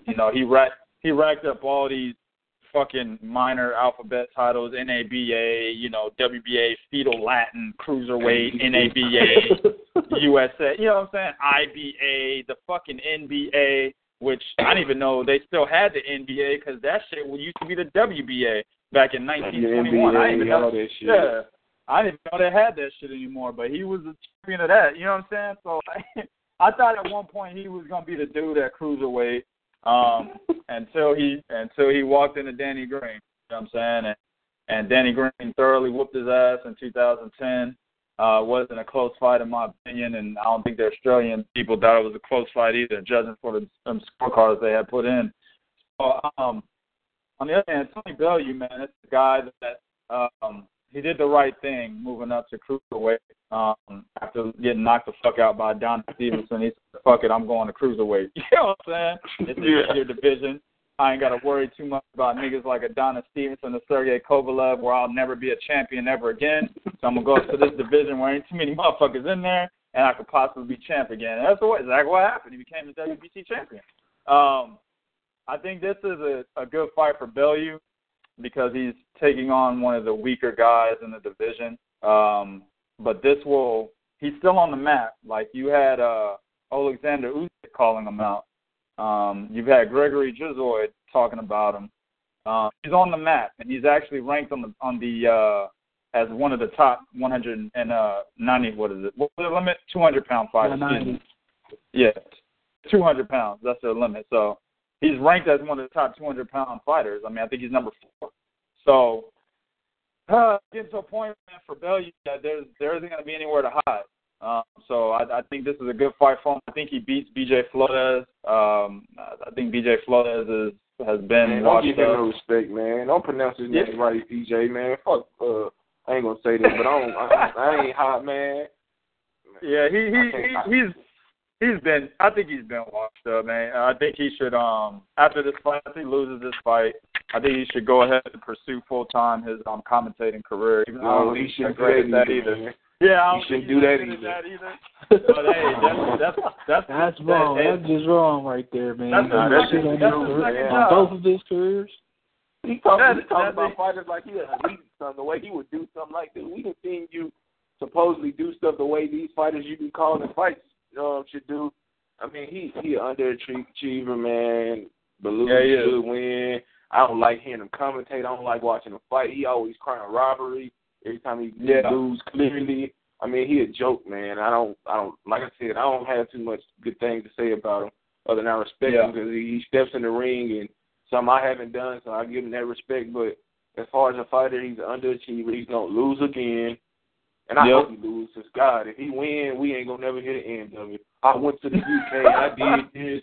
Ooh, I'm the best cruiserweight. Shut your ass up. I don't see why PBC even hired his ass for real because he's horrible at fighting and commentating fights. So, man, Bernard, you can take it as far. Let me say this real quick. This motherfucker not even ranked as one of the best 200-pound fighters. I mean, they got old ass Firat Arslan ranked over his. I mean, Firat Arslan is like 43 years old, and this nigga done lost like 18 fucking pounds. I'm tripping. He's lost 8 times, but that's equivalent. And, you know what I'm saying? His most recent fight was at heavyweight. I actually remember interviewing him the week of the Charlo Trout fight, Arslan Dulara, Vanis Matarosian rematch. Recently, I interviewed him. B.J. Flores. His most recent fight was actually at heavyweight. So did Neil put that on crazy. YouTube? Yeah, it was on Hoop shit. Yeah, shit. Yeah, so y'all putting me in a line of fire over there talking all that shit. You ain't saying nothing. You're not saying nothing, man. I ain't trying to interview him with no disrespect, but I mean, like you saying, man, he ain't really. I mean, some fighters just not your cup of tea, man. I'm pretty sure y'all got fighters y'all don't like either, but I mean, I just don't think he's a good fighter, man. Sorry to cut you off, Tato, but go ahead and finish off. Oh no, I was just saying. I mean, he's still fighting at cruiserweight. Yeah, his last fight was at heavyweight, but he's moving back down to cruiserweight. And before that, he had a fight against Bebop Shumanov at cruiserweight that he lost. So I mean, he's you know what I'm saying? He's the fucking fight that would have put him on the ranking list, he lost. So yeah, you know what, man? This is my thing. I'm around a lot of fighters myself, and I still don't give a fuck about what I had to say. I'm gonna tell the truth. You know what I'm saying? If you're not as good as you think you are, then I'm gonna be the motherfucker that said, and we can talk about it on the side if we need to. You know what I'm saying? But I'm not gonna. Alpha male. Basically what we're saying is B.J. Flores' ass, man. He like what Bramer was fighting throughout his career. That's what he is, man, for real. Like street level. Real talk, man. I hope you listening so he can come on and explain why he feels differently. I mean, all right, for real. Bernard, you got anything you want to add, Bernard? Yeah, I want to say something. Because I got respect for Twine, you my bro in the movement. I hope BJ Floyd wins because I don't want to see you catch a left or a right for him when he try to interview him next time. Man. I ain't worried about that, man. I'm gonna go for BJ Floyd. Twine ain't for real though, man. Yeah, I ain't worried about that. The only thing I could say is that's in BJ's nothing. Advantage in this fight is that Bello's not as much as a mover as Shumanov was, and that was what gave him trouble in that fight. So Bello will be a lot more stationary and in his face. So if he loses this one, he just really ass. You know what I'm saying? But he already Bello's lost. gonna be there for him. He lost for one because he fighting in the UK. For two, Bello's better fighter. So I mean, get ready to hear the excuses, man. So. Yeah, like the fight in the fight against Shumanov, it was the movement and all that shit. So that there ain't no excuse for him in this fight. Bello's gonna be there for him. He just need to go out there and perform. And like you said, he's gotten a lot of chances already. How he's getting this after his last fight being that heavyweight, I have no idea. We won't call it a money grab, but let's just say thanks to Al Heyman. You know what I'm saying? Steve Cunningham could have got this fight. Yeah, Steve Cunningham could have got this fight, a former champion. Yeah, that is true. But, we'll keep an eye on that, and, that's probably like the biggest fight happening this weekend. There's another fight going on that's in the lower classes, but I don't know if TKT or TK want to talk about this one or not. Let me see. Jonathan Lopez against Pedro Rivera in their rematch for the WBC title. What can you tell us about these guys, TK? I'm not sure. I didn't watch all 17, but I didn't know that fight was even on the docket. I didn't know that was a rematch for that. Yeah, that says October 15th. Pedro Rivera is a good fighter, man. He's currently right now the WBC champion, I believe. Yeah. And if I'm not mistaken, I think he's ranked as one of the best flyweights in the world right now. If I'm not mistaken, I think he's on the list though. I think he's like number 10 or something like that. I can't remember. But yeah, he's an excellent fighter. I think he wins this fight. The guy that he's fighting, you said it's a rematch? Yeah. See, I got a dude on here. I got him fighting a guy named Jerry Tamogden. That's his next fight, Pedro Rivera. So I don't know about the other fight being on the docket. I know October 15th he's fighting Jerry Tamogden. This isn't a rematch. It's gonna be the guy. It's gonna be him defending his WBC title against this guy who is pretty much a tune-up fight in my opinion. Jerry Tamogden is not a very good fighter in my opinion. He was at one point in his career, but as he stepped up, he's been getting his ass beat. So I don't know, man. Pedro Rivera, man, he's a good fighter. I just don't think that that he can beat the likes of Donnie Nietes, Juan Francisco Estrada left, but Donnie Nietes. I think a guy like John Real Casimiro, he'll give him some problems. I don't know, man. I'm gonna tune into this fight, but I think he's gonna be dropping that belt pretty soon, man. Yeah, we got some other good fights that are happening on the low this weekend, but they won't be televised in the States. Tevin Farmer's fighting in the Little Stay Busy fight, as well as Mike Yesende Reed. So I'll be trying to pay attention just to see the outcomes of those since I can't view them. They won't be televised or anything, but those are some of the guys I like that are on the rise right now. Mike Reed and, of course, Tevin Farmer. That said, we'll go into our UOENO segment for the week. On this day in 1993, Nigel Benn defeated Chris Eubank by 12-round decision for the WBC super middleweight title. They would go on to have a rematch in which Eubank would win in a rematch. But definitely one of the better fights back in the day. Legendary fight in the UK. Yeah, but they definitely had a great series of fights. But big up on that day, Nigel Benn. His son Connor is fighting right now, coming up in the UK in the ranks as a prospect. I want to say he's still, within his first couple of fights. Actually, he just started turn pro. I want to say this year. Yeah, so, he did. All right. And that brings us to our final blow for the week. Big Cool, take it away, man. You got me all off guard because I seen I didn't catch. No. Don't be saying that shit. No, I didn't catch you off guard. You knew what it was, man. I mean, the final blow is continue to support the movement for real in our own individual boxing media outlets. I haven't been as active on Colossal Boxing Talk, but man, the final blow support Hoop Jab, Colossal Boxing Talk, the guys for Boxing Talk, true facts about boxing, and read and do your research and don't fall the BS that's going on in boxing, man. So that's my final blow, man. Sorry, I couldn't come more prepared. This is a personal thing I got. Don't call yourself a boxing fan, a purist, or anything if you root for the downfall for anything in boxing. Just point blank. Don't even do it, man. Don't play yourself. I'm gonna call you out on that shit every time. If you love boxing, yeah, I'm saying you don't root. There's no personal judgment, or as far as I don't have any dogs in the show or ponies in the show. Like, if it's boxing, I'm going to watch it. Like, I don't root for any promoters to fail or any boxing entity to fail. And I see a lot of that shit happening, and it makes me fucking sick to my stomach because these people still consider themselves boxing fans.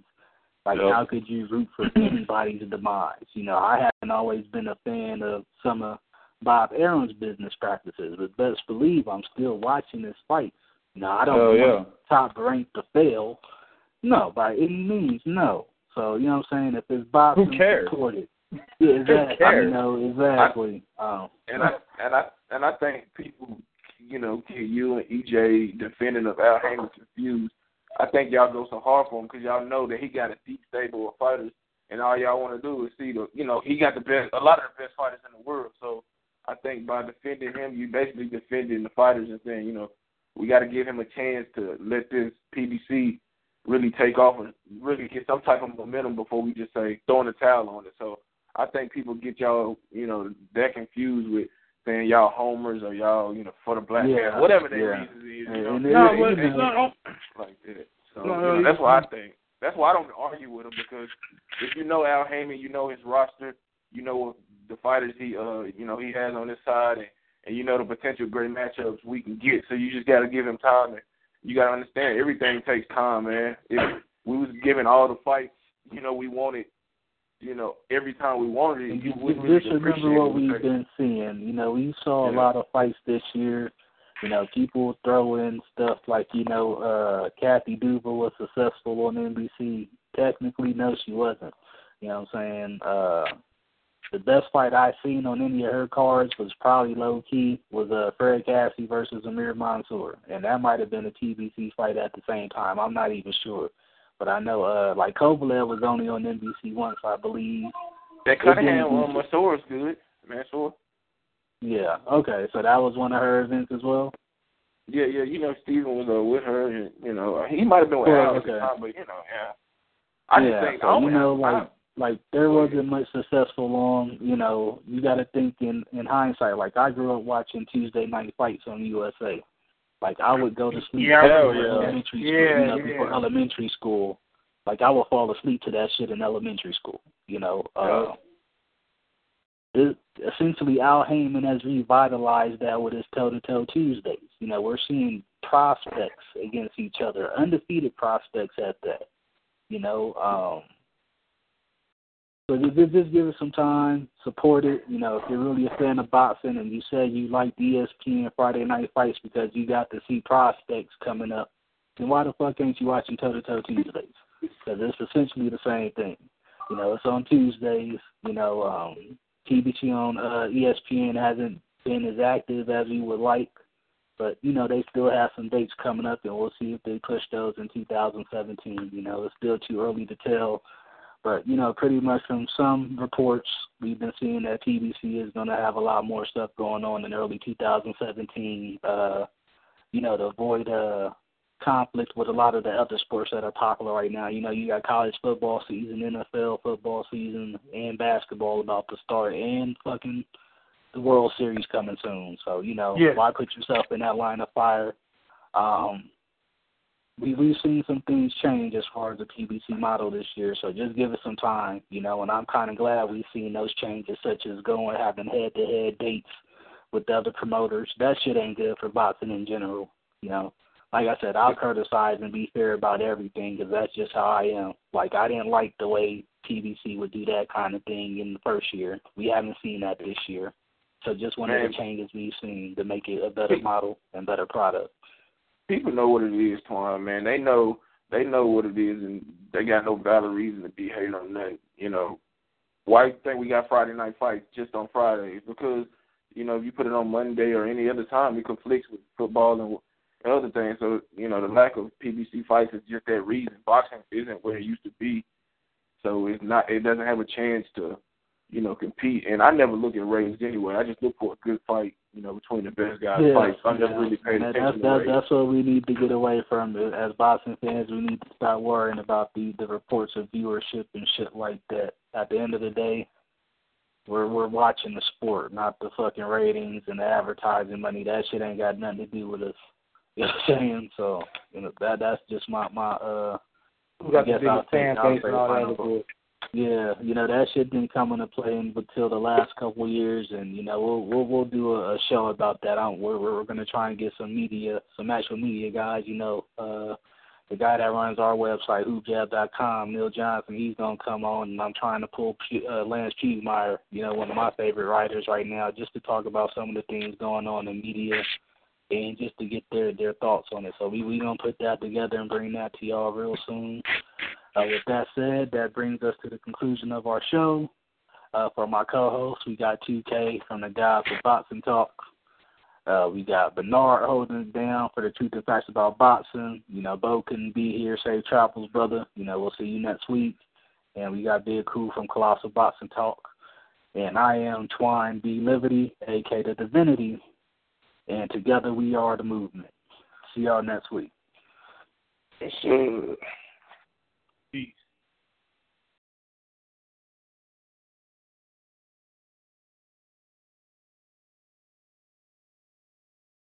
Yo. With Lucky Land Slots, you can get lucky just about anywhere. Dearly beloved, we are gathered here today to... Has anyone seen the bride and groom?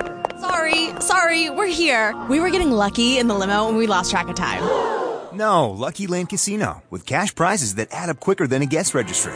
In that case, I pronounce you lucky. Play for free at LuckyLandSlots.com. Daily bonuses are waiting. No purchase necessary. Void where prohibited by law. 18+. Terms and conditions apply. See website for details.